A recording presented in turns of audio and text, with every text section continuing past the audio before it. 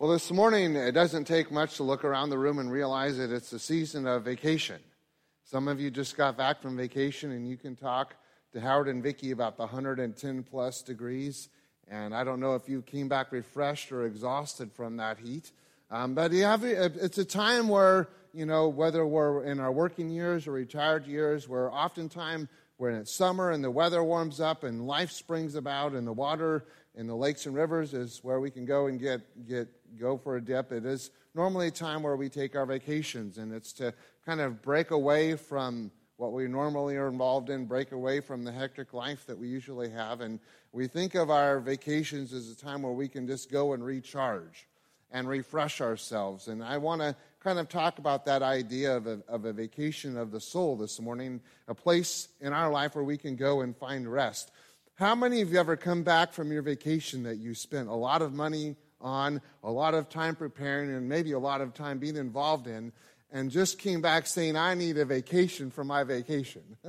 Have you ever said that, ever heard that? And it seems to me that sometimes just getting away from getting our vacation, maybe it's our retirement years and whatever goal we place to change our circumstances, if we can just get to that place, I'll be at peace. I'll be at rest. If I can just have the perfect vacation, then my life will change forever. I want to ask you, how many of you have ever been on a perfect vacation? Where the weather is so hot that you don't even want to go outside. I remember my grandma telling me about their honeymoon, and they got married in the morning, if I remember right, and then drove all day to their destination, but about 2/3 of the way there, their car broke down. And they were out in the middle of nowhere with no cell phone, obviously, 60-some years ago now almost. No way to communicate with anyone, and no one came by. And so they spent the first night or their second night, one of those two, of their honeymoon in their car on the side of the road with no air conditioning, no radio, no iPad or cell phone to watch a movie or Netflix on, just out in the middle of nowhere alone at night. Not exactly their perfect idea of how they were going to start their honeymoon. And, if you're on social media, you might see someone post their Instagram post from Hawaii, and they have one picture. And you think, man, that must have been the perfect vacation. But that's the only picture they posted for a reason. Because there's other things that happen on our vacations that may take away from all the peace and tranquility that we want. And what I'm trying to share this morning is that we put ourselves and our hearts and our minds set on a vacation or a time away or a place or the cessation of something as what will bring us peace, what will bring us satisfaction, what will bring us to a place of contentment. And I know that Jesus would get away from it all and go to a place and pray, but then he went right back into the fire. His circumstances didn't change. In fact, they became more and more severe as he got closer to the cross. The agony that he went through was more and more difficult. And so I think we would all be willing and able to admit this morning that just the simple vacation will probably not provide spiritual rest, provide the peace, the Bible says, that passes understanding. And so there must be something else, another path that God offers for you and I to find rest for our spiritual lives. And so this morning we're going to look at a very familiar passage of Scripture. Many of you probably know Psalm 23 by heart. There's a reason why so many of us know this passage by heart. Is because it is so potent. And there's so much power and there's so much truth in Psalm chapter 23 about how God speaks to us about the needs in our own life, the places that we want to go and the way we want to look at life in order to find rest that we need. Jesus knew we needed it. That's why he said those words from Matthew chapter 12. All you who are weary, who are burdened, who are heavy laden, come to me, and I will give you rest. The psalmist writes about that rest, and we're going to read that together this morning. The Lord is my shepherd, I shall not want. He makes me to lie down in green pastures, and he leads me beside the still waters. He restores my soul, and he leads me in the paths of righteousness for his name's sake. Though I walk through the valley of the shadow of death, I will fear no evil, for you are with me. Your rod and your staff, they comfort me. You prepare a table before me in the presence of mine enemies, and you anoint my head with oil, so that my cup runs over. Surely goodness and mercy will follow me all the days of my life, and I will dwell in the house of the Lord forever. I want to encourage you to take out your sermon notes if you don't already have them out and ready to go. Many of you do, but there is a way for us to follow the scriptures, follow the train of thought. And one of the things about church is, and I feel it as a pastor, is sometimes I feel like the Lord really speaks to me, and I just wish I could bottle it up. I just wish that I could end the service on Sunday morning and say, nobody touch me, nobody speak to me. I don't want anything to go wrong in my week because I feel like God has spoken to me and I want to keep a lid on this. But God calls us to fellowship and to ministry and to be out there in the world. But my prayer for you and I is that we can take some of these truths and allow God to continue to work on our journey with Him, work on how we find the rest and the peace that we need. So I'd encourage you during the week to keep a hold of this, keep a hold of these scriptures and these thoughts and say, Lord, am I resting in you? Am I doing the things that we're about ready to talk about? So the first thing that you and I can do and need to do to find rest for our souls is to depend on our shepherd. David said in this passage, the Lord is my shepherd, and because He's my shepherd, I have no want for anything. We need to depend upon our shepherd. Now, one of the things that is assumed by this, and we miss it sometimes, is if we're going to come to that place to realize that God is our shepherd, then what does it mean that we realize we are? Sheep. We need to realize that we're the sheep and God's the shepherd. Realize that we can try so hard to make the perfect vacation, to make the perfect circumstance, to change things and to maneuver things. Try so hard to get on top and to beat this thing that if we do enough and we do enough work and we try hard enough and we pray hard enough, then we're going to make things right. And David says, God is the one who leads me and I am the sheep. Hey, there we are. Some of you, that's a good picture. Some of you, maybe not so much. But the Bible says that we need to realize that we're not the ones in charge here. And if we want to be at peace and we want to find rest for our life, then we've got to give up the reins and turn that over to the Lord and say, Lord, I cannot find this peace. I cannot find this rest. You have to be the one who does it for me. There's another assumption that's made here, and it makes sense to me, is that if we find ourselves being in want, being unsatisfied, being discontent, being unhappy, lacking peace and lacking joy, then what David is trying to say here, then maybe there's a problem with who's leading you. If God is your shepherd and God is guiding you and God is the one who you're looking to for guidance and protection, then you'll want nothing. You'll have no need. But if you're the one who's in charge and you're the one who's making decisions, you're the one who's searching so hard for the satisfaction that only God can give you, then you're going to be lacking. And there's going to be a lack of rest in your life. And so David says, the Lord is my shepherd. And because He is guiding me, I will not be in want. Does anyone know what a cast sheep is? Anyone ever heard any of our sheep herders in our midst this morning? One of us knows this morning. A cast sheep is a sheep that's eaten so well, and fur and wool has grown for so long that he can't keep, or she can't keep himself upright anymore. And so he literally is wobbling through life, and he's so overburdened by himself that he falls over and he can't get up. You ever heard someone say that? I've fallen over and I can't get up? It happens with sheep. It happens in our life where we're so troubled and we're so distressed by the things that are going on that we just can't pick ourselves up anymore. I didn't take the time to put the YouTube video on there, but there's a video of a shepherd coming and riding his cast sheep, and it really is a simple process. You walk up to the sheep, you grab by the wool, you pick it up, and you set him down on his feet, and away he goes. But that sheep would never be able to do that on his own. It would die unless a shepherd would come along and pick him up. And what David is saying is for you and I to be lifted by the Lord, we have to allow Him to come and to hold us and to touch us and to bless us and to pick us up out of whatever we're in the middle of and set us on our feet so that He can do the things that we're going to talk about in the following moments together. We need to realize that we need Jesus to come and be the one who will guide us through this journey in our life. Another thing that David says in this passage is that we need to trust God to refresh our soul.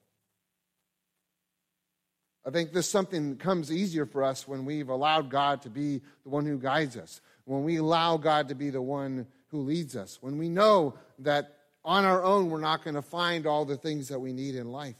But he says, it is God, he said in verse 2, he makes me lie down in green pastures. He leads me beside quiet waters. He refreshes my soul. Not the perfect getaway, not the most expensive vacation, not the one that will beat the one on Instagram, not the one who will be the better of any of your friends' vacations, not the dream vacation. It is God who is the one who is there to restore our soul. It puzzled me to realize that there's a word in here that may be difficult for us. It says in that first passage, he makes me to lie down in green pastures. I was thinking about this week, God makes us? Can you think of a time in your life when God made you be still?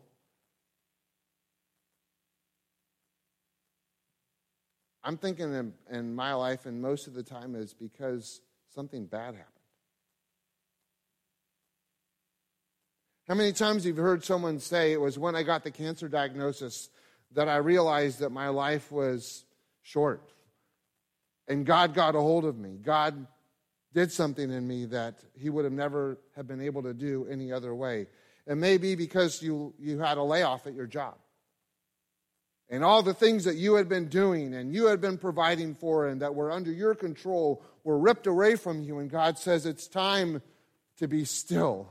It's time for you and I to have a talk. It's time for you and I to have a conversation about the loss that you've had, that person that you are depending upon, that scheme that you have that you thought was going to fix all of your life problems. We need to just be still and have a conversation about who really is in charge here and who really is going to be the one who provides the things that you need. I don't know how he makes you and I do that. It may be that he just speaks to us quietly and says, you know, you've been awfully busy lately. Let's get away for a while. We talked about that in our series about where is God.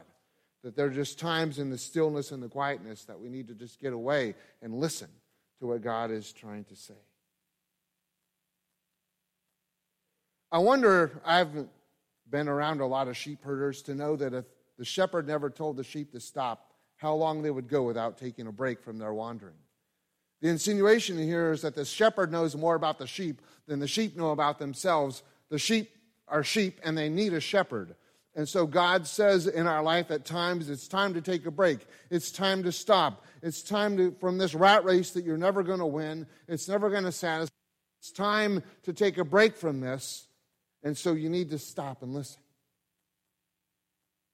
However it is in our life that God makes us to lie down, it's that he knows that we need it, even if we don't see it on our own. It also says he leads us beside quiet waters. Doesn't that sound wonderful? I can't think anyone in here who wouldn't just to leave First Friends Church after the service and someone take them along a cool stream. Just with the water trickling and a cool breeze and green grass and the small oasis of delight, and just dwell in those moments. And the psalmist says that's what God does for his sheep. He leads us to those places of refreshment. He leads us to those moments of renewal. He leads us to those places of revival. And as we follow him, that we find his direction to do so. We have to be careful to not demand that God do these first two things if we're not willing to follow him to the places that he leads us. That's the third thing we need to realize, is that we need to follow God's path. It says in verse 3, the end of it, he guides me in paths of righteousness for his name's sake. Everyone needs a guide. Everyone needs a shepherd. Every sheep needs a shepherd. Jesus said, I'd even leave the 99 to go after the one because I know how bad they need me. And Jesus will do whatever it takes for us to follow his path and his guidance. There's a lot of paths in our life we could take. We could take the path of least resistance. We could take the path to quickest gain. We could take the path of least notice. There's all kinds of paths that you and I can go down trying to find the things that will answer us. It may be a relationship. It may be a friendship. It may be an escape. It may be a renewal. It may be all kinds of things that we're trying our own to satisfy our own heart and life. And it says he guides us in his ways. One of my dreams from a little boy has been to go on a guided bighorn sheep hunt in Alaska, or grizzly bear hunt or something like that. Just go out into the Alaska wilderness where there's pretty much nothing for hundreds or maybe even thousands of miles, and just go for a week or 2 weeks and leave everything and everyone behind and just be out in the wilderness and living off the land and just pray I get out of there alive. But can I tell you, if the Lord ever provides the ability for me to do that, I would never go alone. I would need a guide to take me. Now, in most places, and I believe Alaska is true, in the wilderness, in order to get a hunting license, you have to have a guide. It is required for you, for your own survival and well-being, that you hire a guide and able to take you into those places that you could never go on your own. And I would never consider going out into the wilderness where there's bears and mountain lions and wolves and other kinds of creatures that wouldn't do nothing better than to make me their dinner. I would want someone who had walked those paths and been there before to go alongside of me, to go before me and recommend the right way and the safe path and the right ways. And in 2 Timothy chapter 3, the Bible says, the whole Bible was given to us by inspiration from God and is useful to teach us what is true and to make us realize what is wrong in our lives. It straightens us out and helps us to do what is right. I think sometimes the reason that we don't have the peace and the rest that we want is that we're trying to hold on to the promises of God as we go in a different direction than God is asking us to go. We want all the benefits of being a child of God, but we haven't yet decided to follow his path the way that he wants us to. We want to be happy. We want to have joy. We want to get along with the people around us. We want things to work right and our life to be planned out. And we want to feel like we have purpose and joy in our life. And yet, when it gets right down to it, we're living life our way. And when God provides direction in our life, we turn to another path.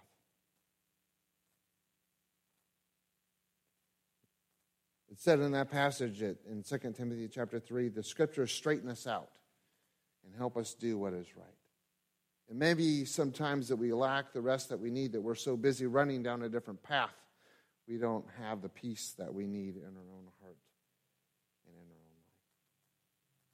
And maybe this morning that we're waiting for God to share what the next step is for us, and we won't have peace and we won't have the rest that we need until God provides that answer that we don't yet know. But I think it's probably safe to true for 90% of our lives, the words that we need are already in the Scriptures. God has already told us to love our neighbors ourselves. God has already told us to love him with all of our heart, mind, soul, and strength. God has already told us to go to the ends of the earth and share the gospel.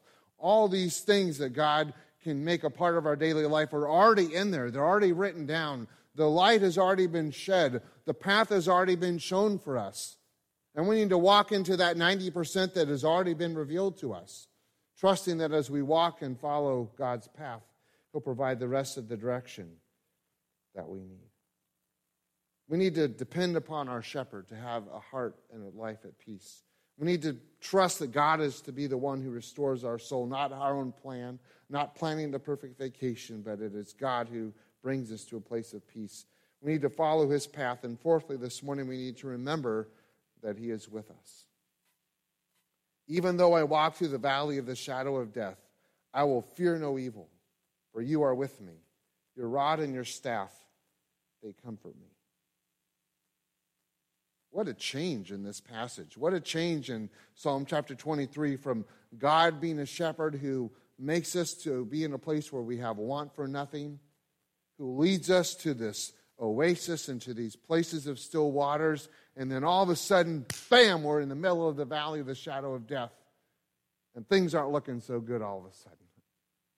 Has your life ever gone that way? Things were going well, there were green pastures and still waters, and you were loving life and living large, and then all of a sudden life hits you in the face and you feel like you're in the valley.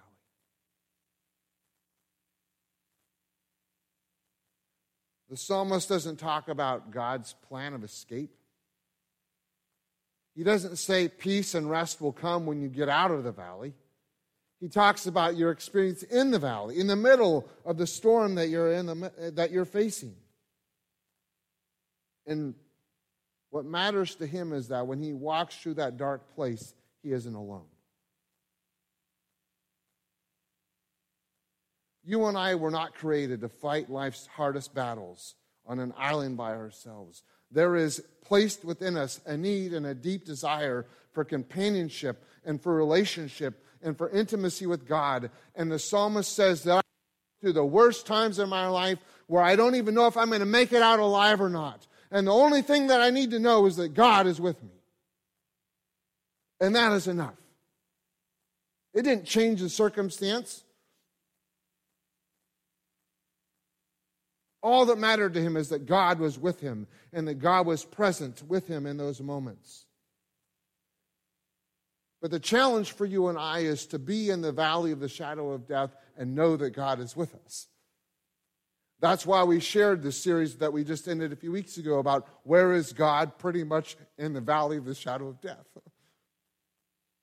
When we don't believe in him, when we can't see him, when we can't hear him, when we don't know where he is, when we're hurting, when we're in pain, where is God? We're in the middle of the valley. He's there with us, David says, all of the time, every moment that we are there. The problem for us is that our path can petrify our faith. Has the path that you're on ever petrified your faith? Or has it frozen your faith? The experiences that you're in can freeze your faith in God.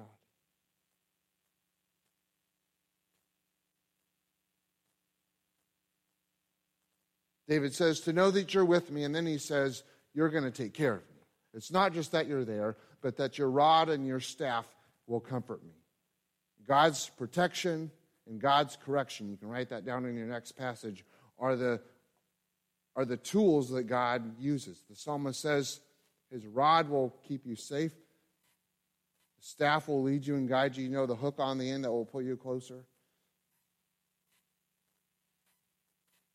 Where do we look for to find protection in our life?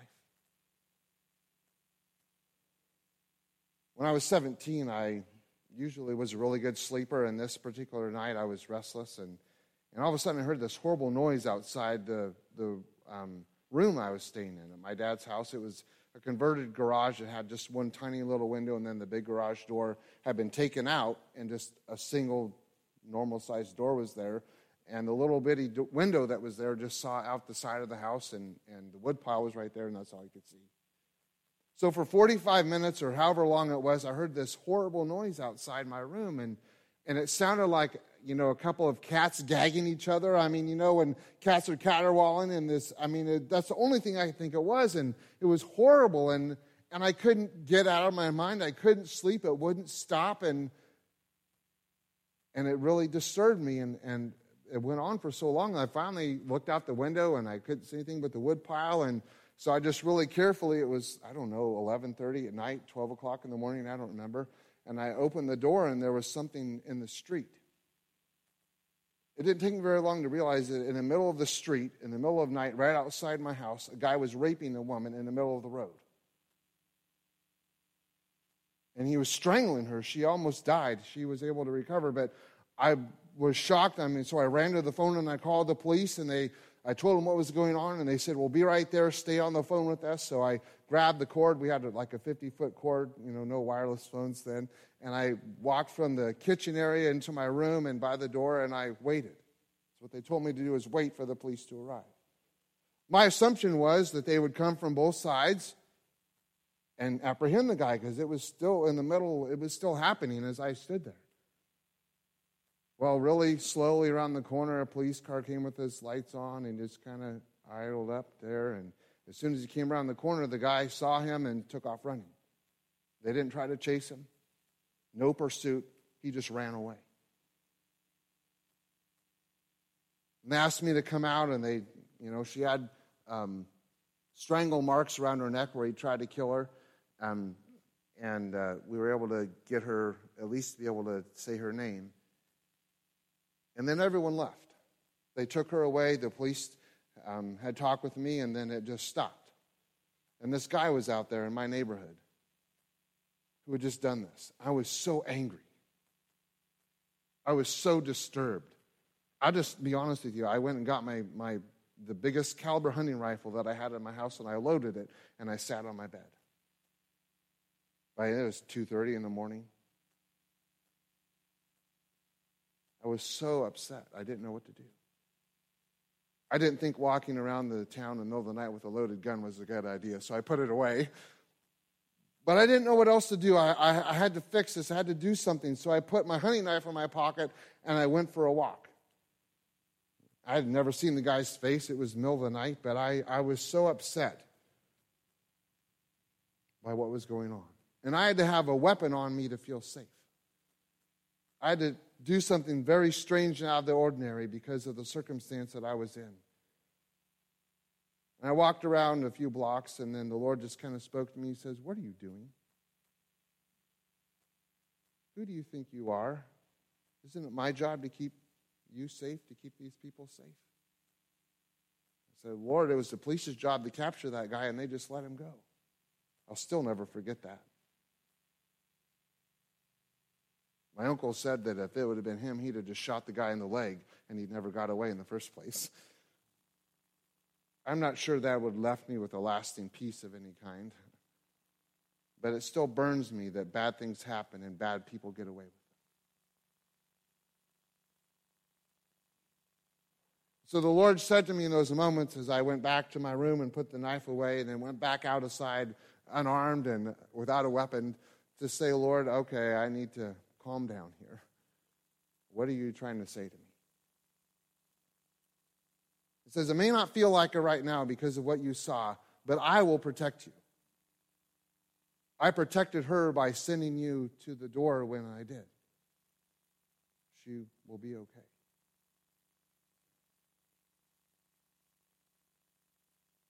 My reaction was to grab a tool that I knew, something that I was familiar with, to offer protection or to do what needed to be done to make the situation better. Most of the time, that only makes things worse. And thankfully, the Lord helped me to understand that. My human reaction was to grab my tools to do things my way to fix the problem. And the psalmist says it is by God's hand and God's rod and God's staff that He'll offer protection and correction. And in those moments where I was so disturbed and upset by what I had seen and witnessed, the Lord says, "I am here, and I will provide what you need." Isaiah chapter 43, verse 2 says, "When you go through deep waters, I will be with you. When you go through the rivers of difficulty, you will not drown. When you walk through the fire of oppression, you will not be burned up, and the flames will not consume you." So much of the time we want to get out of the water in order to be at rest. We want to get out of the fire in order to be free. And the passage in Isaiah chapter 43 reminds us that it is in the middle of it all that we find God. It is in the depths of the waters where we feel like we're going to lose our breath and not make it out. When it feels like the heat is on so hot, it is turned up so high that we're just going to get fried. That is where God is trying to meet us. That is where God is trying to touch us. And when we struggle and we fight and we run from those places where God is trying to test us and to touch us, then we miss the opportunity that we had to connect with God in a way that we could have never connected any other way. How many times have you heard someone say, "I wish I would have never known God the way I've known Him if it hadn't been for this that I went through? If it hadn't been for that pain that I experienced, if it hadn't been for that struggle that I was in the middle of." And we need to remember that whatever it is that we're in the middle of, that God is there, and He is with us, and He is for us. And you know the Bible verse, if God is for us, who can be against us? But we need to remind ourselves that He is there with us to protect us and offer his correction when we need it. Two more, and then we'll be done. This morning we need to also appreciate what God has given. The psalmist says, you prepare a table before me in the presence of my enemies, and you anoint my head with oil, my cup overflows. Would you agree with me this morning that we live in a generation who, normally speaking, their cup is half full at best? Or half empty, however you want to the way you want to look at it is. It is always, if someone could give me more, or change this, or do that, then my glass would be fuller. And we live, many of us as Americans, with holding our glass half full or half empty, however it is, believing that just the next step or the next change will be the thing that fills our cup more.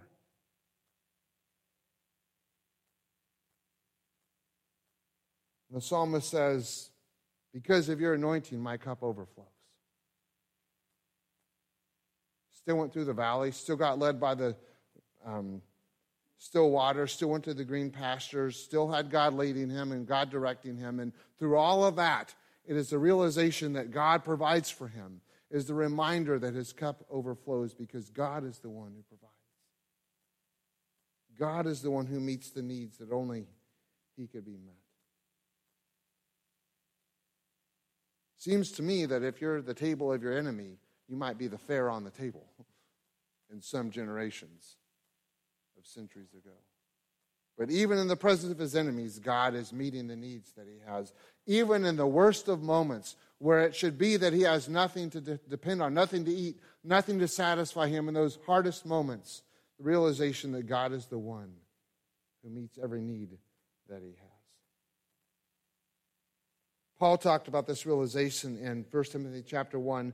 The grace of our Lord was poured out on me abundantly along with faith and love that are in Christ Jesus. And there is something about remembering what God has done that changes our perspective in life. You've heard it called probably the phrase, the attitude of gratitude. The time in our life where we realize that we have so much to be thankful for. And sometimes the problem is that we want to wait to thank God until he's fixed our problem. We want to wait to thank God until this dark battle, or wait to thank God until the valley is passed. And David says that even in the presence of this worst of moments, God makes my cup to overflow. And I want to encourage you, the next time you're just feeling defeated or depressed or discouraged or longing for rest in your soul, because you'll find it if the situation changes, I want to challenge you in those moments when you're tempted to want out, to ask God to help you to be thankful for something right where you are.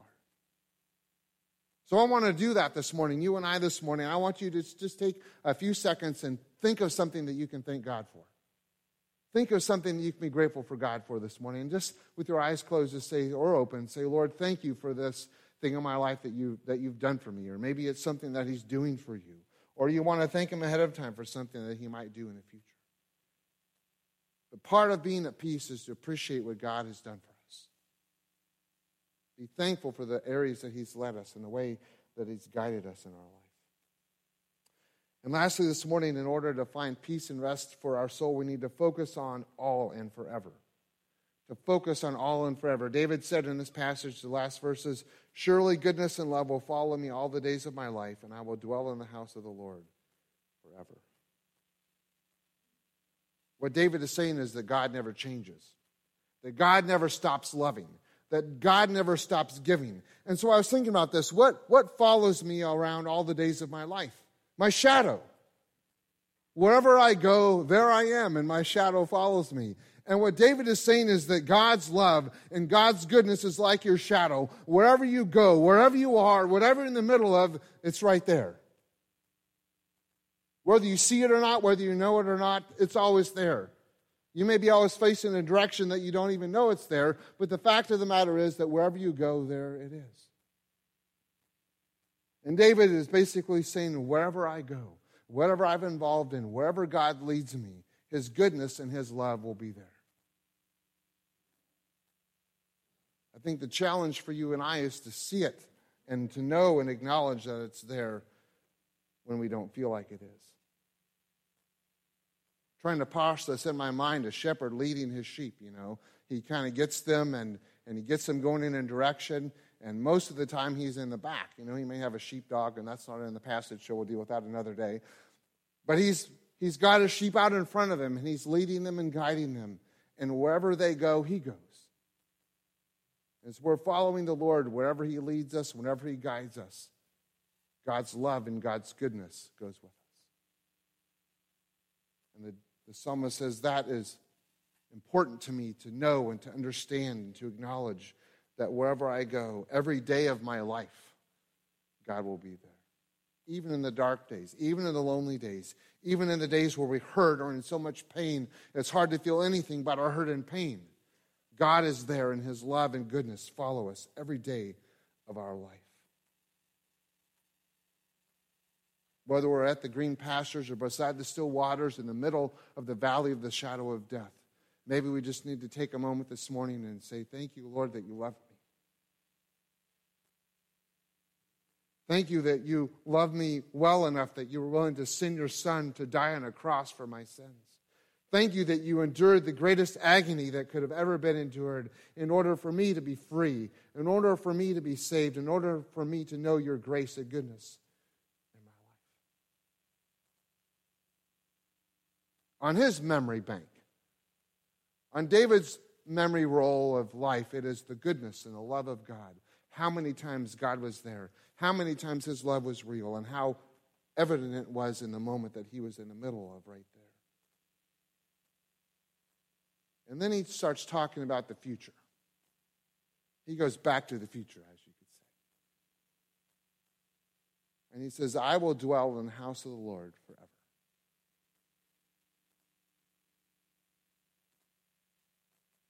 And I just want to close with this thought that we can spend our whole life running to this place we think we can live and be happy.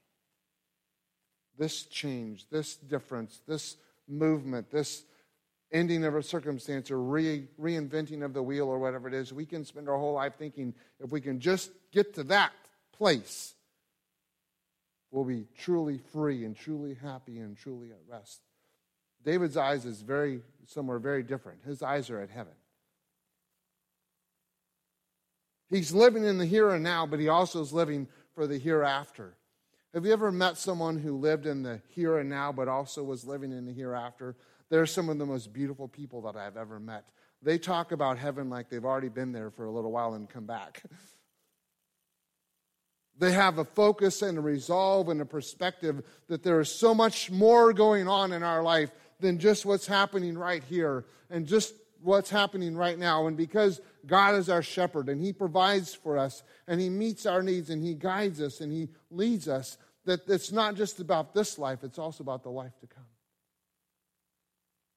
And there's a yearning and desire in David's heart to dwell in eternity for just that long. And I think, friends, there's some days where it can be all of God's love and all of God's goodness. It gets us to a place where we can take a deep breath and maybe have a moment of stillness, and then something happens and our vision changes. Our focus changes from everything that's happening now to everything that's about to happen. And there are times in our life where we need the restfulness of dwelling on what eternity promises us. No more tears, no more pain, no more death, no more suffering. All the things that we know that hurt so much on this life, one day will cease for all of eternity. And we will spend forever in the presence of God, worshiping him and serving him in ways that we can only begin to pretend to imagine on this earth. And David says, I can go through all of that. I can go through the best still time, alone time with God. I can go through the most difficult, painful, horrendous moments of my life that you could never even imagine would happen. Has happened to some of us. He says, I'm going to come out on the other side celebrating that God's goodness and love has always been there and always will be, and I've got a home in heaven. That's not a crutch, that's a promise. That's not a mirage, that's a reality. He's there right now, still working on it, still getting your room ready. And we need to have that promise fulfilled in our own heart, in our own mind. That it may just be sometimes like Paul kind of hinted at. My heart really wants to be there. I would rather be in heaven. But for the moment, God has placed me here for you and for whatever plan and purpose he has for my life. Where are we looking to find rest and peace in our life, in a relationship, in a change of circumstance, in the moving of events? Or are we looking for it in God and his presence in our life? Let's stand and we'll close in a word of prayer.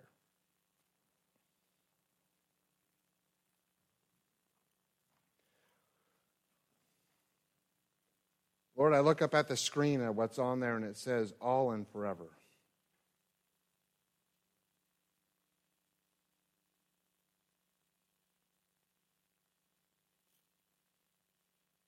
The chorus that Ben played is, I'd rather have Jesus than anything. Lord, what is it that we want most today? Is it money? Is it a relationship? Is it a change in circumstances? Is it end of the fighting? Is it more money? Is it a different home life? Is it a different city? Is it a different family? Is it a different job? It can be all kinds of things, Lord, that we want to pretend will be the answer to our hurt. And David says in Psalm 23, I want to introduce you to this shepherd who is the only one who can restore your soul. He'll bring you to these quiet, still places of refreshment and goodness. When you walk through the hardest time in your life that we all have to walk through, those valleys, he'll be there. He'll protect you. He'll lead you in the right way. If you start to go down the wrong path, he'll guide you in the right way. He'll bring to your mind the things that he's done in the past, and he has a future for you beyond what you can imagine in this life. And Lord, I just pray that we would just be taken with this shepherd. Just smitten with your love and overwhelmed by your goodness in our life. And as we struggle through this life and we fight the battles and we walk through the waters and we get burned by the fire in life, that we would cling to you and trust in you that you will lead us and you will guide us. And so many times, Lord, we're tempted to think that peace and rest and the end of this will be when the circumstances change. And the Bible never says that. It is that when we discover that God is with us, that his love and goodness will follow us all the days of our life. Lord, as we go from this place and you lead us, I pray, Lord, that we'd be aware of how your love and goodness follow us. That we'd be going down your paths and following it for your name's sake. And I just pray, Lord, that above all things we would seek you. And, Lord, you provide the rest as we follow you. We ask, Lord, your blessing on the remainder of our day. Keep us cool in this warm weather. And we just pray, Lord, that your blessings and your presence would rest upon each heart and life. And we'll praise you for that in Jesus' name.